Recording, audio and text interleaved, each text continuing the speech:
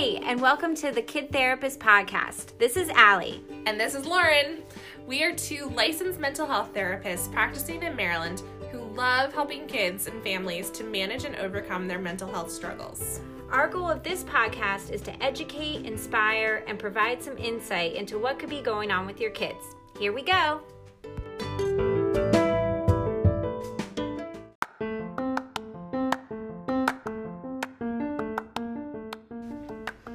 Hey guys, another episode of the Kid Therapist Podcast here.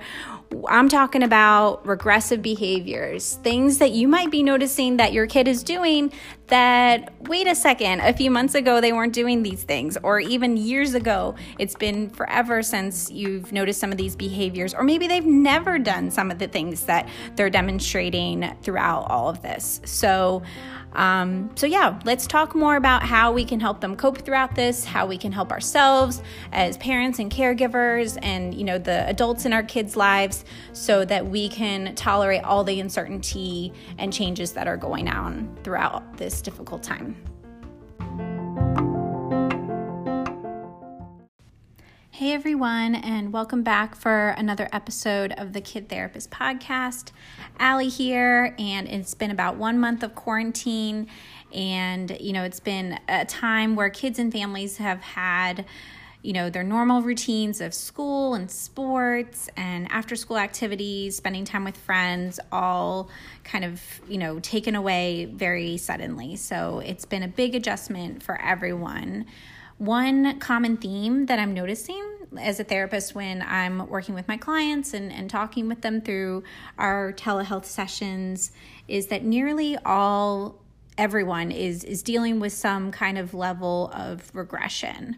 So what does that mean? Like, regression is basically when a person, a child or adult, they revert back to prior behaviors that were maybe seen at an earlier age or stage of development when they were younger. So some examples might include, they want more cuddles at bedtime, or they want their parents or caregivers to be more involved with bedtime routines. They might have some bedwetting or potty issues spark up again, thumb sucking, or other kind of oral behaviors that you might notice, like chewing on their shirt or something. That's usually an anxiety response. Anger outbursts, low frustration tolerance for completing activities that normally would not cause these kind of reactions. And, basically anything that you thought your child had, quote unquote, like outgrown, they're now reverting back to during this time of stress or trauma. So I've seen adults experience this as well in their own ways, and that's okay too. I'm even noticing it with myself.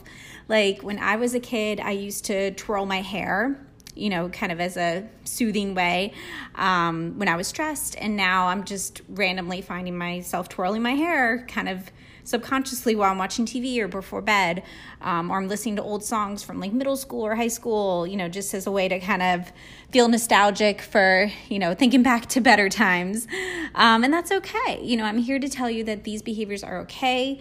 They're more than okay. It's actually a trauma response. Like, this is very normal for what's going on in our life right now that is not normal.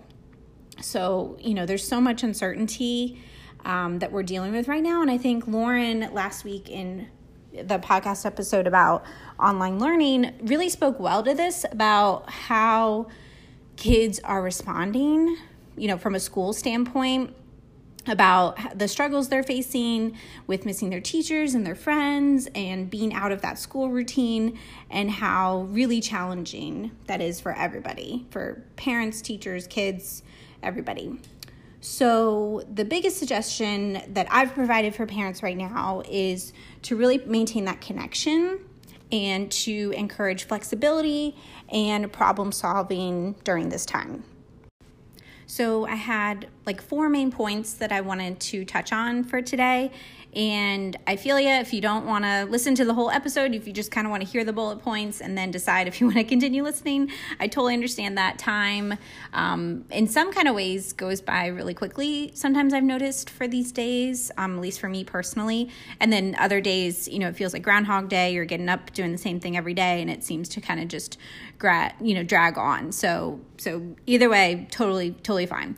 But here are the four main things that I've suggested that I found have maybe been really helpful for dealing with regression. And then, I'll kind of touch on each of them a little bit more. So number one, you don't have to stick to a schedule every day.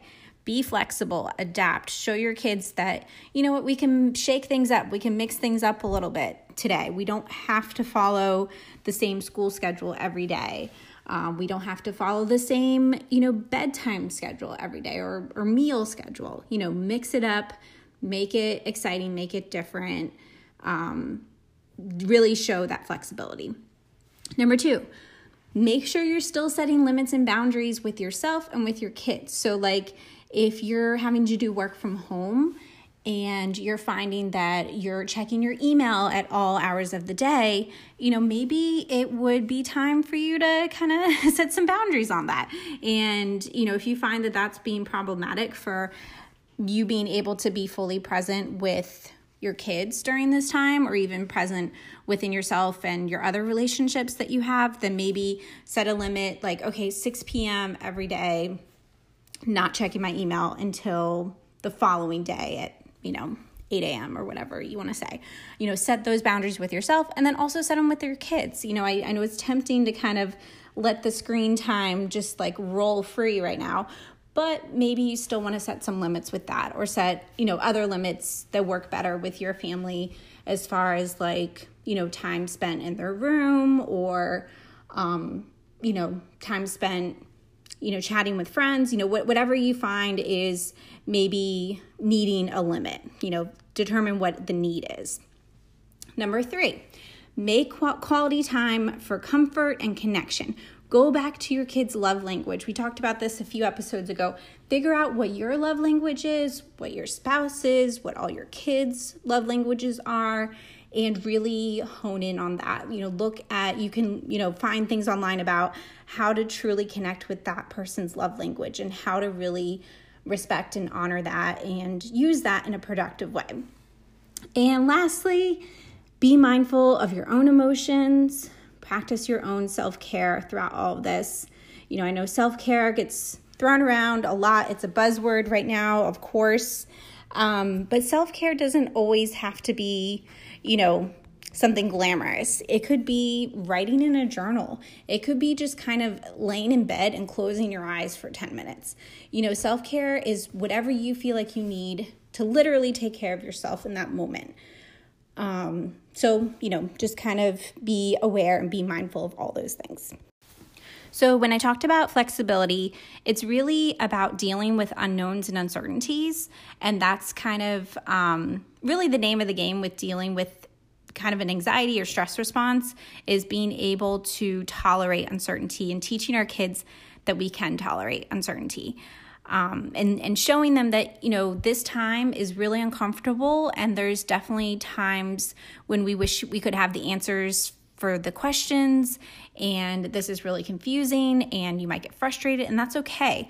But this is our time to be flexible and be a problem solver. So really show your kids how you do that. So try to avoid the all or nothing language, or the black and white language. Examples like always, never, nothing, you never do this, or you're always on your phone, things like that. Try to avoid that kind of language. And this is really a time to amplify your kids' strengths and your own as a parent. Focus on what's going well. If they're doing a really good job of, playing outside and, really enjoying that time, then maybe, let's shift more to honing in on that and less, worrying about turning in assignments on the computer. Now, obviously, we want them to be trying, be putting in some effort to online school, but honestly, if it's causing more harm than good, then maybe it's time to kind of close it up, take a break, and then come back to it at another time. And, it's okay for kids to have these rough days or times, throughout the day, you may notice, more difficulty with them following directions, increased desire for them to want to have screen time, more tantrums, more outbursts, really struggling to follow a schedule. And these are when those regressive behaviors are more likely to show up, when they're, exhibiting or feeling more frustrated with just kind of what's going on in their environment. That's when some of this regression is going to show up. So being as a caregiver, as a parent, you can expect it. You can kind of be more prepared for that and then help them through that moment. But ultimately, what's most important and what your kids are really going to remember throughout this is, how did our family deal with this time? How do we handle it? They're going to most remember how you connected with them, what was emphasized and really highlighted, and what was really important during this time. This is definitely not about being perfect. There's no perfect way to do this, or really perfect way to do anything. Like, nobody's perfect. But I think there's this pressure to want to, be all these different roles in your kid's life. But, it's not a competition. Don't feel like you have to be doing it all, because literally that's impossible. Your kid just needs their parent right now. They miss their teacher. A lot of teachers are really going above and beyond to show their connection with their kids in their class by, making videos and sending them emails. Some are even able to, do phone chats or have more of a dialogue with their students, which I think is amazing. Teachers are really, working hard throughout all this. So, you as a parent, just really focus on your role and what you think your kid needs from you right now. So what are some coping skills for managing regression right now in kids? So most kids are used to having some kind of calm down space or calm down corner, being able to go to the school counselor's room. They're used to being able to kind of remove themselves from a frustrating or stressful situation and having that time and space to regulate their emotions. So maybe mimic that within your own home. Find items that you can put in a corner or a space in their room, or, just create, some kind of little space where they can work on regulating through whatever, event is going on. What's really, I think, effective to have in these spaces is something that will help to ground them. So grounding materials would be things that engage all 5 of their senses. So sight, sound, taste, smell, touch. I think that's all of them. All the 5 senses if I missed him. But yeah, something that would activate all of those things within that calm down corner so that they can truly, calm themselves down. Another thing that you can do is really validate their feelings and any discomfort that they're having. And this kind of goes back to the parental self-care. Model to them ways to cope in a healthy way. So find what really works for you and model that for your kids so that they see okay, mom's really feeling frustrated right now, but look what she does when she feels frustrated. She goes outside and, gets a breath of fresh air or, something like that. Find what works for you. And just know that these behaviors, they're temporary. Just let it, sometimes you just have to let it happen and just ride out the wave. Just make sure your kid is safe. They're not going to destroy any property majorly or hurt themselves in any kind of way or anyone else. So just, just kind of ride it out. Just sit there with them, just be there with them. Don't say anything. Just kind of be that presence and know that it's temporary and that it's serving a purpose for them in that moment. Think to yourself, what is my kid trying to tell me through this action right now? Or what does my child need right now? Versus focusing too much on the regressive behavior or whatever, is being demonstrated. And also, try not to compare their progress or their behavior with this pre-COVID-19 life. Avoid things like saying a few months ago you were sleeping in your bed just fine without me, or, comparing their progress in school to their homeschool progress. or experience. This is totally different for them. And their brains are still really processing and trying to make sense of everything that's unfolding. So normalize what they're going through. Even, voice your own concerns and frustrations. Like, really make it seem like this, this is not normal. And, I'm, struggling with this too, kiddo. This is how I'm frustrated, or this is what I'm missing out on. And, show them how you're trying to do more for yourself and cope with all these adjustments and changes, and maybe model that really, really strongly for them. So ultimately, you have to find the best way for you and your family to maintain that connection, maintain that attachment, co-regulate with your kid, meaning like you're regulating yourself so you can help them regulate themselves. So you're trying to, deal with a intense emotion so that they can then feel like, kind of feel the energy and then be able to tolerate and regulate their own intense emotion. And really, this is when kids feel heard and connected with their caregivers, and then they'll be less likely to demonstrate these regressive behaviors in the future, or they'll be better able to tolerate them and lower the intensity in a more effective way. But ultimately, it'll be okay. Our kids will adjust. They're resilient. Their brains are changing and growing all the time. They will definitely never forget this time, but they will also never forget the time and the connection that they shared with their family. So everyone continue to be safe and stay healthy. And we'll just continue to ride out this wave.